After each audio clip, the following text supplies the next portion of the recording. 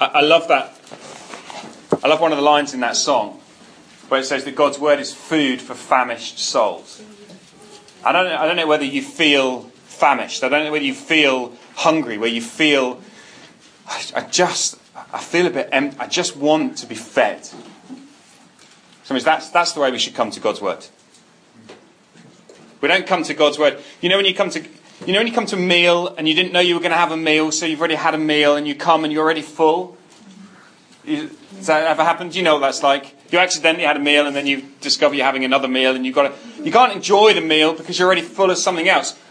Here's our danger. We come to God's word and it's like we come and we're already full of all sorts of other rubbish.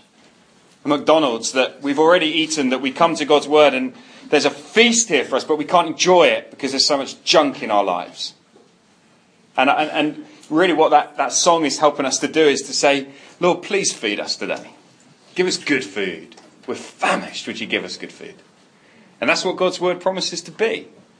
So we're going to read Mark chapter 14, and it's just a short little bit today. We're going to read from verse 27 of Mark chapter 14. And Jesus is speaking. He says, "You will all fall away," Jesus told them. "For it is written, I will strike the shepherd and the sheep will be scattered. But after I have risen, I will go ahead of you into Galilee."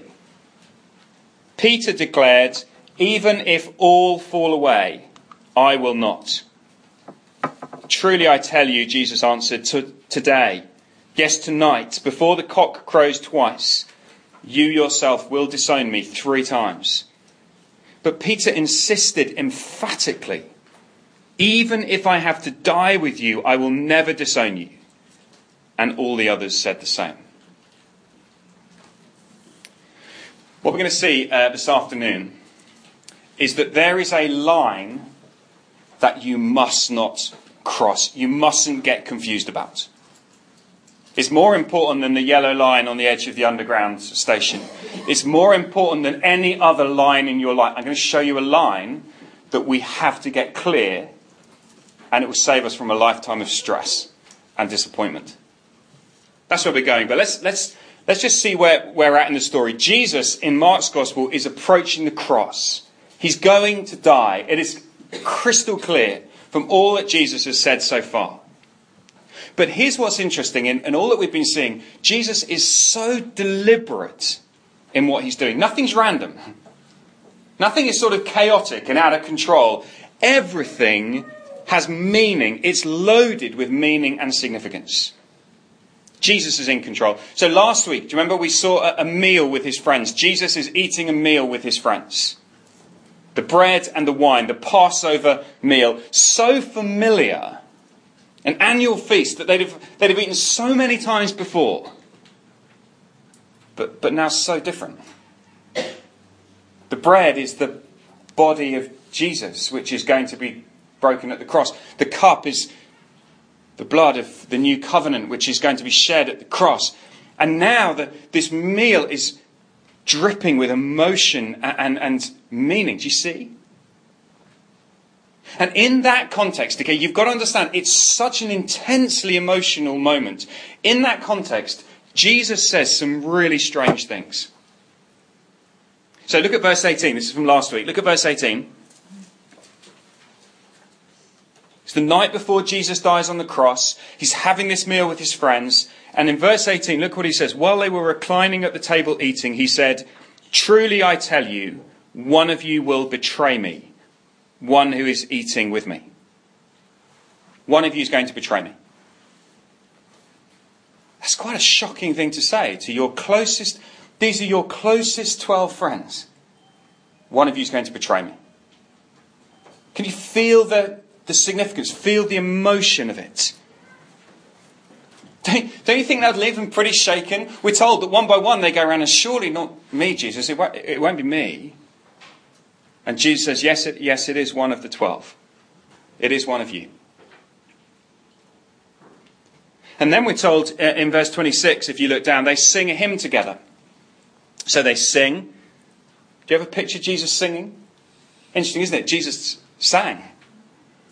They sing a hymn at this most intensely emotional moment. Their heads are still spinning, thinking, well, whose body, blood, betrayal, what is going on? And they head out, and then Jesus says something else, which would have completely shaken their world. Look at verse 27. You will all fall away. I mean, don't you feel it? Into this emotionally charged atmosphere, Jesus says, one of you will betray me, and all of you will desert me. That is strange. Jesus looks them in the eye, and he says, not one of my closest friends, not one of you will stand by me in my suffering. I will go to the cross, and I will die alone. Jesus is very clear about what's going to happen. And it might be tempted for us to feel a bit sorry for Jesus. It might be tempted to think, oh, that's a shame. You know, perhaps Jesus is saying, oh, you'll probably all betray me. You'll probably all let me down. He's not saying that. Actually, there's deep significance in the aloneness of Jesus. It mattered that Jesus died alone. I want to show you that. It was really important that Jesus died alone. Now, we know that because after both of the times, one of you will betray me, all of you will desert me. Jesus says after both of those, and that is the plan. It was written that that would happen.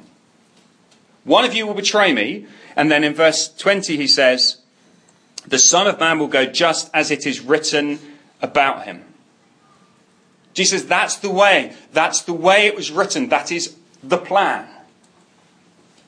Then again in verse 27, you will all fall away, Jesus told them, for it is written, I will strike the shepherd and the sheep will be scattered.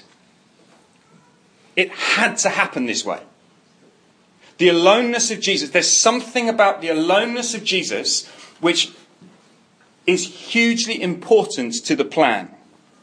Now that surely makes us ask why. Why did Jesus have to die alone? Why couldn't he have had some friends with him? Why couldn't someone have helped him? Right, remember, all the way through this book of Mark, that Mark has been at pains to show us that he has got good news to announce. He has news of monumental significance that he's writing down for the world. Just go back to Mark chapter 1, verse 1. We were here like a year and a half ago in Mark chapter 1, verse 1. So let me refresh your memories in case you weren't here or have forgotten. This is how Mark starts his gospel, okay? The beginning of the good news about Jesus the Messiah, that's the King, the Son of God. Mark says, I have good news, and my good news is not a philosophy, it's not an idea, it's not a religion, it's a man, it's a person. It's a king. It's the Son of God. That's the gospel. That is Mark's good news. And as you watch him through the pages of Mark's gospel, it becomes crystal clear it's all about Jesus. It's all about this man. And as he approaches the cross, the distinction gets clearer and clearer between Jesus and his disciples. Between Jesus and everyone else. It is not Jesus and his friends. It is not Jesus with a little bit of help from Peter, John and James. It is Jesus and Jesus alone who saves. There is no one else who saves. There is no other good news for this world. He must go to the cross alone because he alone can save. The good news rests entirely in the person of Jesus. Right, let me put the same thing in different words. In the words of Mark 14. Come back to Mark 14, to our passage. Let me put the same thing in different words.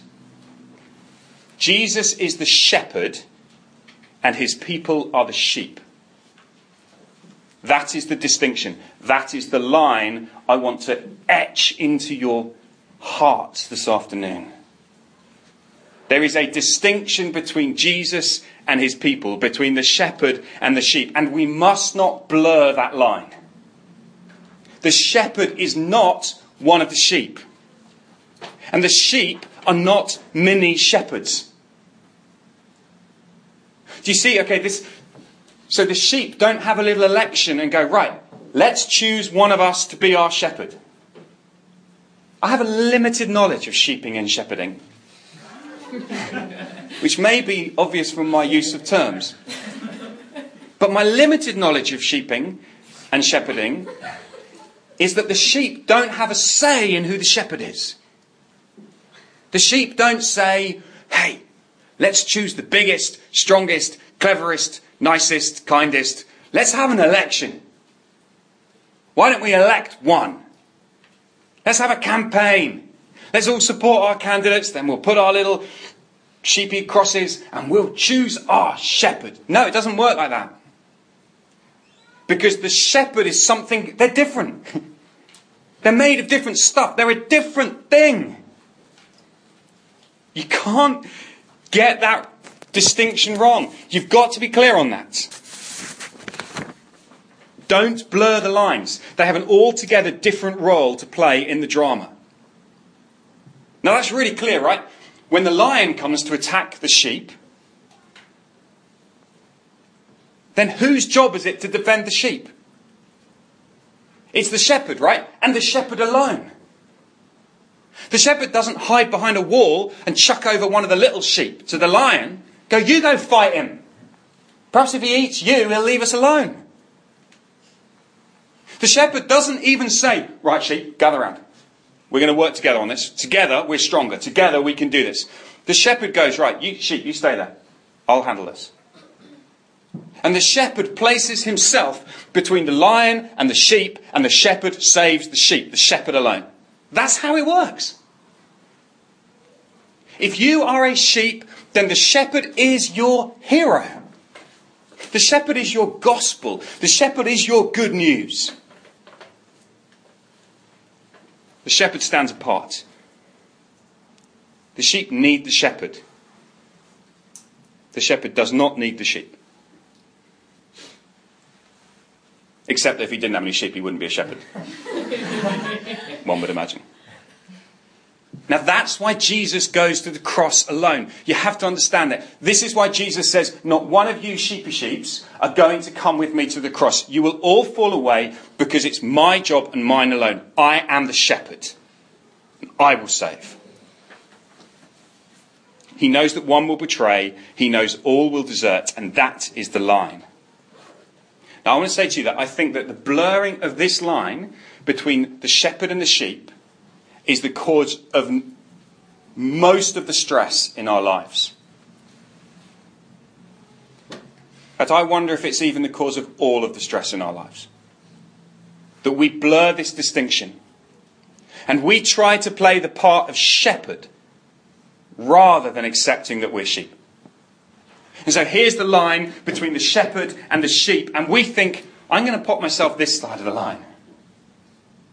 Yes, Jesus is great, but I'm going to stand with Jesus, and I'm going to help Jesus, and I'm going to help Jesus to fix my problems, and I'm going to help Jesus to sort the world out, and I'm going to... Don't blur the line. We're sheep. It's not a role that Peter found easy to accept. It's not a role that we find easy to accept either. But if we can truly understand what this means this afternoon, it will be so liberating for us. So I want us to start by a close examination of the shepherd. Okay, we're going to look at the shepherd, and then very briefly then we're going to look at the sheep. So let's think together about the shepherd. And let me try and show you as clearly as I can why Jesus alone is the shepherd. 3 things I want to show you about the shepherd. The first thing is that the shepherd needs to be God. Okay? For the shepherd to be any good, he needs to be God. When Jesus talks about himself as the shepherd, he is drawing on a rich theme of the Bible. It's not a random kind of, let me have a little think. I'm like a shepherd. No, Jesus is drawing on, like there's a thread weaving its way through all the pages of the Bible. The shepherd, the shepherd, the shepherd, all the way through the pages of the Bible. And Jesus drawing on that thread, and he says, when he says shepherd, he loads it with meaning. So, for example, lots of you may well be familiar with Psalm 23. What does Psalm 23 say? The great shepherd psalm. The Lord is my shepherd, I shall not be in want. He makes me lie down in green pastures. He leads me by quiet waters. He restores my soul. He leads me in paths of righteousness for his name's sake. Even though I walk through the valley of the shadow of death, I will fear no evil, for you are with me, and your rod and your staff, they comfort me. Surely goodness and mercy will follow me all the days of my life, and I will dwell in the house of the Lord. Do you see that? The shepherd, right? This theme, who's the shepherd? The Lord is my shepherd. Couldn't be clearer. God is the shepherd that the people need. But let's keep that theme going, and particularly, and you'll see why in a minute, we're going to land in Zechariah, that well-known little book, which I'm sure you all are saying, oh yeah, Zechariah, yeah, excellent. Here you go. Have a look at this from Zechariah 9. The Lord their God, basically what's happening in Zechariah is God's people are in a bit of a mess. They need a bit of saving, as is normally the case. The Lord their God will save his people on that day as a shepherd saves his flock. They will sparkle in his land like jewels in a crown.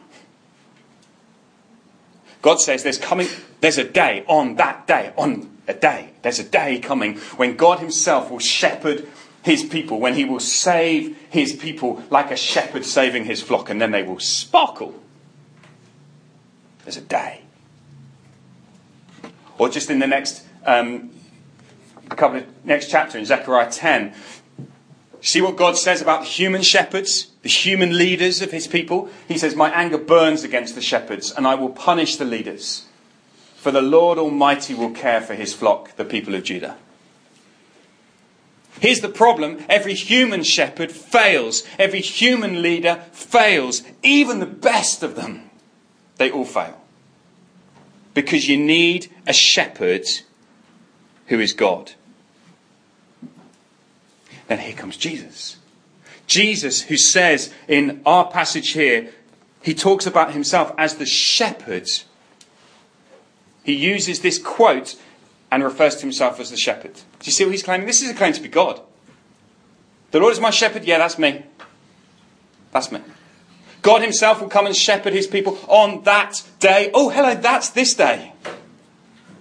The day Zechariah was looking forward to, that's today. I've come to shepherd. That is why Jesus must die alone. That is why only Jesus stands that side of the line, because only he's God, the Son of God, the eternal, awesome Son of God. He's a good shepherd. But secondly, about the shepherd needs to be struck. Do you notice that? Let's just look down at the passage again. Jesus says, you will all fall away, Jesus told them, for it is written, I will strike the shepherds and the sheep will be scattered. The shepherd, this just gets a bit weird, right? This gets a bit puzzling. Because so far it was all going really, really well. God himself come to shepherd his people, save the people, make them sparkly. Nice. But now suddenly Jesus says, I'm going to be struck and you're all going to be scattered. That's a bit weird. Why does Jesus need to be struck? Now I think we struggle with this because when I think of shepherd, I tend to think, I try not to, but I tend to think of little Bo Peep watching her sheep. Wasn't she? She was like a shepherd then, wasn't she? And I tend to have an image of a shepherd that it's a fairly gentle, it's a gentle thing. You sit in the fields and you watch your sheep and it's all very gentle. Actually, that's not really the picture of what it means to be a shepherd. To be a shepherd means to enter into war, battle. If you're going to be a shepherd, you have to be able to fight. A shepherd who won't fight is a useless shepherd. Because when the lion comes, you've got to be ready to fight. Fighting to protect the sheep. And Jesus says that is exactly why I've come. Jesus is the one who will be struck. Now, again, there's a puzzle though in Mark 14. Who's striking the shepherd? Have a look at it. You will all fall away, Jesus told them, for it is written, I will strike the shepherd and the sheep will be scattered. That comes from Zechariah. Same place that we've had all this shepherd stuff already. And here's the weird thing. God has just said he's going to come as the shepherd, he's going to come. And then he says, and when that shepherd, on that day when the God shepherd comes, God says he will strike that shepherd with his sword. The I in that verse is God. I will strike the shepherd and the sheep will be scattered. God is going to strike his shepherd. That's slightly weird. Until you understand another verse in Zechariah. We've got it. See, Zechariah, when Jesus quotes this, it's not this little bit. The whole thing comes into play. So have a look at this verse from Zechariah 13. It's all the same story. It's all the same thing. You'll notice because it's still on that day. The same day when the shepherd king comes to make the sparkly people. The same day when the shepherd is struck. Look what it says. On that day, a fountain will be opened to the house of David and the inhabitants of Jerusalem to cleanse them from sin and impurity. And here is the point. When the shepherd is struck, a fountain is opened. And that fountain flows from the shepherd to cleanse the people. You see, our greatest problem as sheep, the great problem that sheep have is not lions and stuff out there. The great problem that we have is that we are not clean. We are not pure. And therefore we deserve to be struck. And so it's not a lion coming towards us. You've got to picture this now, okay? You've got to think, right? It's not a lion running towards us. It is the sword of God's anger. So the sword of God's anger is coming towards us because of our sin and impurity. Where does the shepherd stand? How does a shepherd work? Where does he stand? He doesn't chuck the little ones in front and go, you go take the sword. The shepherd places himself between the sword of God's right anger, and he's placed himself between that sword and between his sheep, and he stands in the way. And what happens? He is struck. At the cross, Jesus is struck by the sword of God's anger. He protects the sheep. And what happens is as he is struck, a fountain is opened, and the sheep are washed clean by the fountain. That's why the shepherd had to be struck. Because the sheep are in danger and the shepherd's job is to save. That's why it has to be Jesus alone. Only he is God, and only he is the one who was willing to stand in the place and be struck. But even that isn't enough. There's one third thing about the shepherd. He needs to be God. He needs to be struck. And thirdly, he needs to go ahead. You see, here's the thing, right? Have a look at what happens. Jesus says, verse 27, you will all fall away, Jesus told them, for it is written, I will strike the shepherd and the sheep will be scattered. But after I have risen, I will go ahead of you into Galilee. It isn't enough. This is going to shock you, right? This is. Can I say this? Okay. If any of you cut this little bit out of my sermon and then post it somewhere and accuse me of heresy, then I will be very sad. It is not enough that Jesus died for you. It's not enough. He had to rise again. And the reason he had to rise again is because you need more than just forgiving. You need to be led by a shepherd. Look, imagine I find a sheep. Okay, imagine I'm walking along one day and I find a sheep in a ditch. And it's on its back, kicking its legs around. And it can't get out. Help, I'm in a ditch. And because I'm a compassionate, loving person, and it makes me feel good, I save the sheep. I go down into the ditch. I lift the sheep. I become covered in filth and muck. But I lift the sheep and I put it on its right legs. I say, there you go, sheep. I'm your saviour. And I walk off, feeling good. And the next day I'm walking along and I see the same sheep in the ditch on its back with its legs in the air.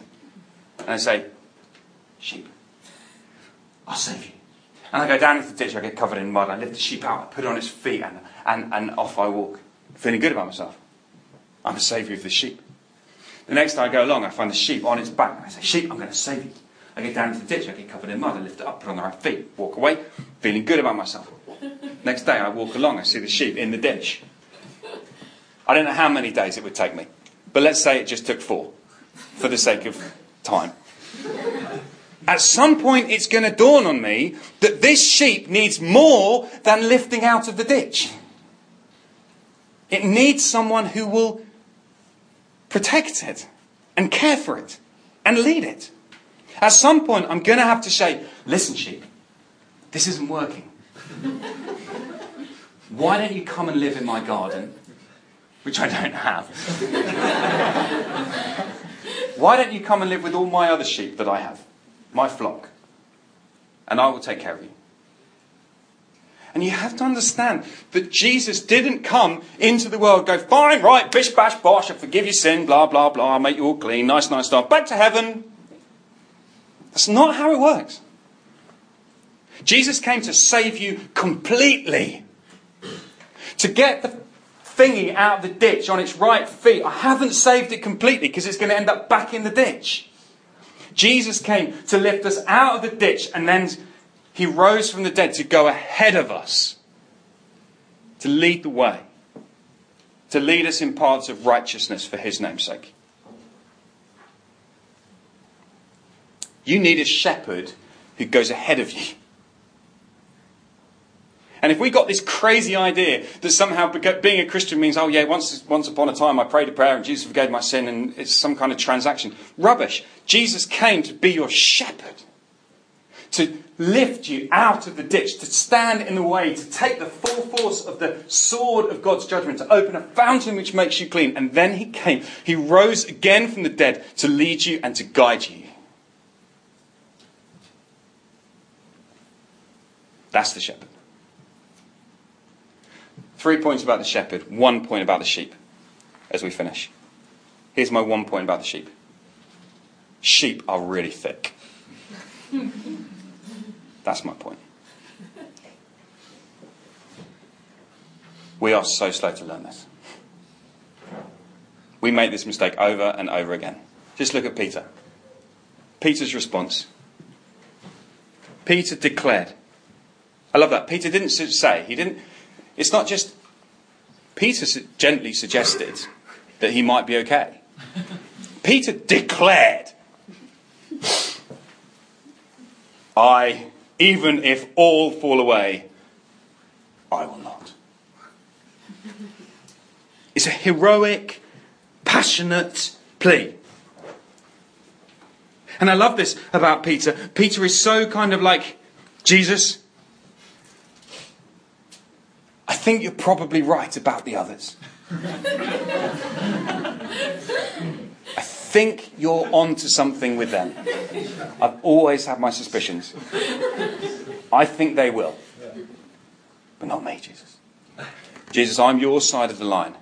Jesus, it's me and you right to the end. It's me and you. I'm not going to stuff this up. I won't blow it, Jesus. And Jesus is quite emphatic. Verse 30, truly I tell you, Jesus answered, today, yes, tonight, before the cock crows twice, you yourself will disown me 3 times. Peter, you are not even going to last one evening. Not even one evening. You are not anywhere near as strong as you think you are. You are not anywhere near as brave as you think you are. You are not anywhere near what you think you are. Not even one evening. I mean, surely, you can imagine Peter going, look, I think I could do one evening. 3 times, to fail 3 times in one evening? Jesus says, yeah. And Peter has the audacity to tell Jesus he's wrong. Peter insisted emphatically, even if I have to die with you, I will never disown you. And all the others said the same. Now let's be fair to Peter, okay? I think Peter really meant this. I think in that moment, Peter genuinely meant it. Jesus, I will die with you. I love you. I will go and I will die with you. His heart is right. His desire is right. But here's where he's got it wrong. He is completely unaware of his own utter weakness. He can't do it. Do you understand this, right? Jesus is saying to Peter, you will not last 5 minutes without me. I have to go and die on a cross. I have to be struck. And in that moment, you will be without a shepherd. And you will not last 5 minutes without me. That's what Peter had to learn. And I think we're so slow. I know that I'm so slow. I think it could never happen to me. You know, I think, yeah, Jesus, I see that you're the one who died for me. I love you. You know, yes, I'll do anything for you. You and me, Jesus. Yes, we're going to do this. And it's as if Jesus says gently, get back your side of the line. Get back your side. There's only one who saves. It's only me. And I think it is really, really humbling. I think what Peter says here really has impacted my heart this week. As I thought how often I've said, I think I'm different. It couldn't happen to me. I couldn't fail. And I think unless we have a profound sense of our own utter weakness, then we're in serious danger. Unless we believe that we could fall away, that we could fail, then I think we will never really understand Jesus, why we need Jesus so much. It's one of those weird things, isn't it? According to the Bible, if you're one of Jesus' sheep, you are utterly, utterly safe. Utterly safe. He loves you. No one can snatch you. He protects you. He stands between you and the sword. He's the one who goes ahead of you. He leads you. You're utterly safe. And yet over and over again the New Testament says, be careful. Don't get proud. Don't get self-confident. Don't get self-reliant. Stay your side of the line. You're a sheep. You will be scattered the moment you turn away from Jesus. You have to cling to him. But here's what I love, and we're going to finish with this, and it's a bit naughty because it's sneaking ahead, and I'll probably regret this when I get to chapter 16, but I want to show you 2 words. Go to the very end of Mark's Gospel. 2 words.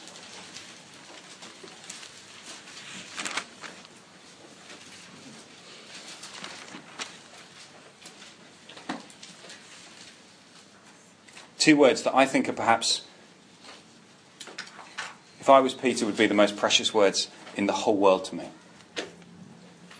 In chapter 16, Jesus has gone to the cross. He has been the shepherd who has been struck by the sword of God's judgment. He has taken the full force of God's anger that Peter deserves. And then on Easter Sunday morning, he rises from the dead to go ahead of them into Galilee. And look what it says. The women come to the tomb. Look at verse 6. Don't be alarmed, he said. You are looking for Jesus the Nazarene, who was crucified. He has risen. He is not here. See the place where they laid him. But go, tell his disciples and Peter. He is going ahead of you into Galilee. There you will see him, just as he told you. Why do they say and Peter? Because I think Peter would be thinking, I think I've blown it. I don't think he means me.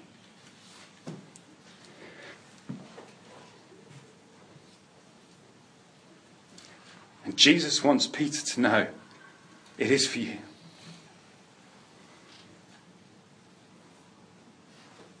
This is our shepherd, okay? Sorry. This is our shepherd. We stuff up all the time. We fail. We make a mess. And Jesus says, it's for you. That's why I had to die. That's why I had to give my life. Because you don't last 5 minutes without me. And he comes to us in our ditch and he picks us up and he puts us on our right feet. And then he says, now come on, come follow me. This afternoon, Jesus is the shepherd. He's the shepherd who went to a cross, who gave his life and who rose again. And he says to you, don't be so proud. You're only a sheep, but that's why I came. So my big question for you as we finish is, will you let Jesus be your shepherd today, this week? Will you see that you need him? Will you ask him to lead you and to guide you and to save you? Will you stop trying to be the shepherd of your life? Stop trying to be the one who puts it right, who fixes everything, who thinks you can solve all the problems. And fall down before Jesus and say, Jesus, I need you. Oh, I need you. Every hour I need you. Let's pray together. Heavenly Father, we thank you that there is a shepherd. And we thank you that that shepherd, our great King Jesus, was struck on our behalf. And that as he was struck, a fountain was opened up. A fountain that washes us clean of sin. And thank you that he was then raised from the dead.